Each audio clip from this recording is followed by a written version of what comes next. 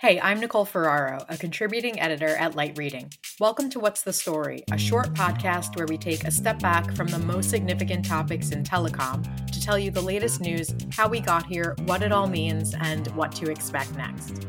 This week on the show, we're talking with Light Reading's Jeff Baumgartner about the recent drama surrounding Altice USA. Jeff recently wrote about discussions between Altice USA, Rogers, and Cogeco regarding Altice's efforts to acquire Cogeco but sell its Canadian assets to Rogers. Jeff is here to tell us more about those developments between the companies, what Altice's momentum in the US means for the telecom industry, and what's likely to happen next.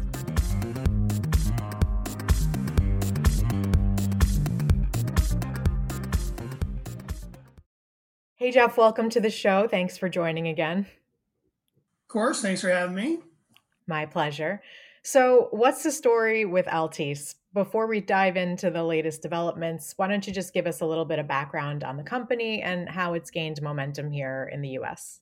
Yeah, I'll kind of give you like a quick snapshot, what Altice USA is about. They had Altice, out in Europe, and then they decided to, focus on the US market. And really the way they went about it was through acquisitions. They bought Suddenlink, which is a cable operator kind of more focused on rural parts of the US. And also they bought Cablevision Systems, more urban oriented with, systems in New York, Connecticut, New Jersey. And then, here a couple of weeks ago, maybe 3 weeks ago, whatever it's been, they're obviously on the hunt for more, trying to expand their footprint in the US, through acquisition. Yeah, so let's talk about that a little bit.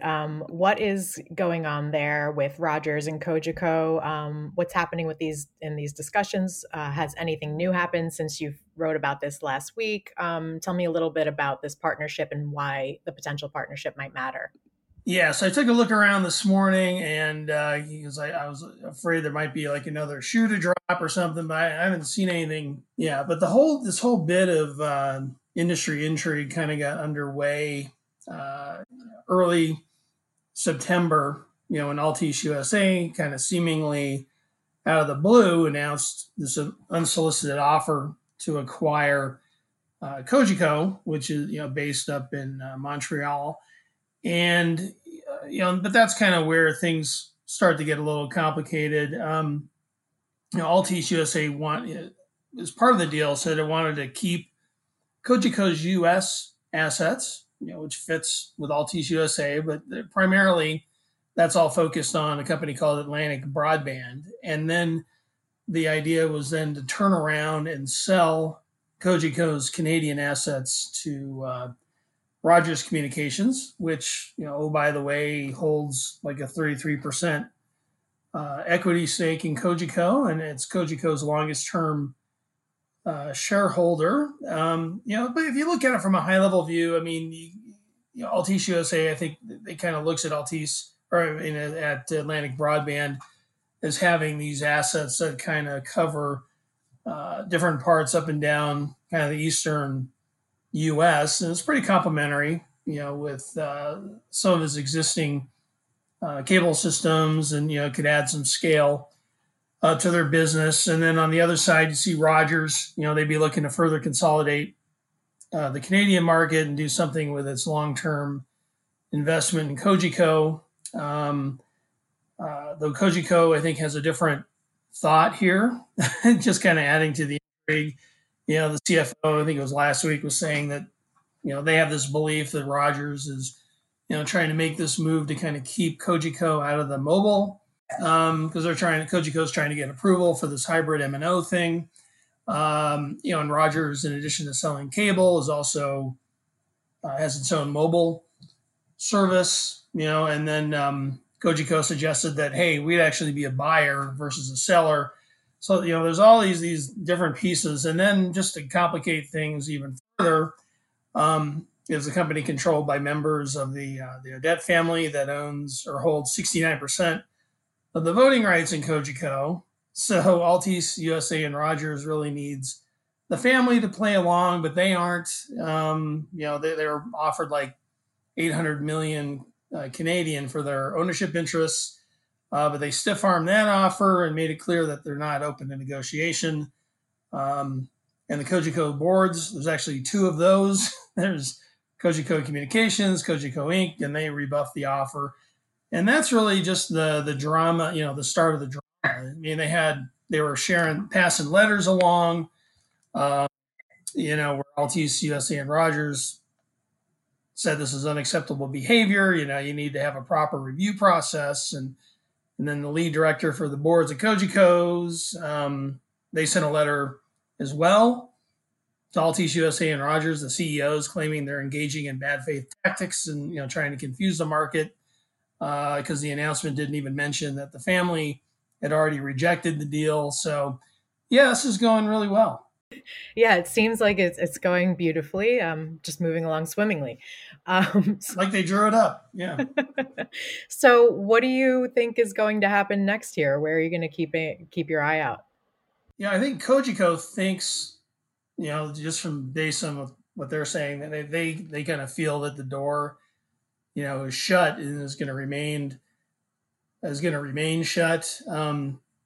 That's not, I think the position of Rogers and Altice USA. I mean, they seems like they're committed to pursuing the transaction and try to open up, maybe a dialogue about this. And, the Altice USA CEO, Dexter Goey, said he's committed to the process, which I guess means they're pressing to negotiate here and telling the market that he's been getting positive feedback from the Cogeco shareholders, which is just kind of a message to Cogeco that, your own shareholders, want you to take a closer look at this. And then the whole thing can kind of put Rogers in a situation where it will probably need to do something, either sell the stake or try to get a deal done. I mean, kind of cash in or cash out seems to be the where they're going. And then the CEO of Rogers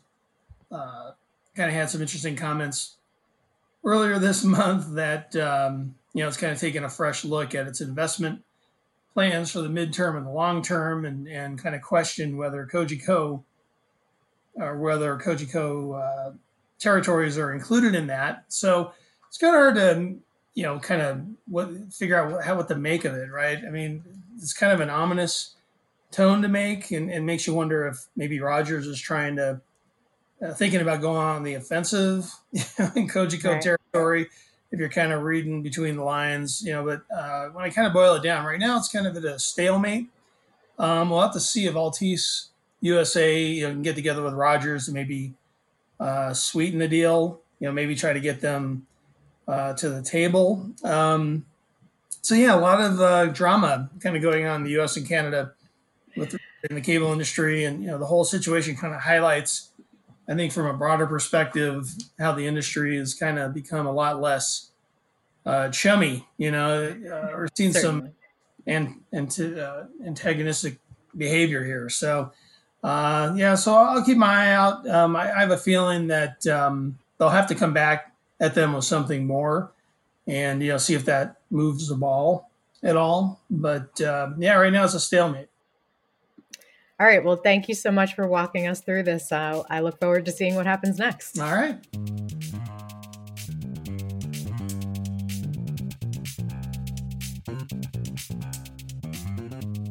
Thank you so much, Jeff Baumgartner, for taking the time to talk Altice with me today. You can find a link to Jeff's latest story about this in the show notes for this episode. Thank you as well to our producer, Tien Fu, for making this episode, and thank you for listening. If you like what you heard, please leave us a review, share this episode with a colleague or friend, and subscribe to the Light Reading podcast for more interviews and insights from the team. That's the story for now. We'll be back next week.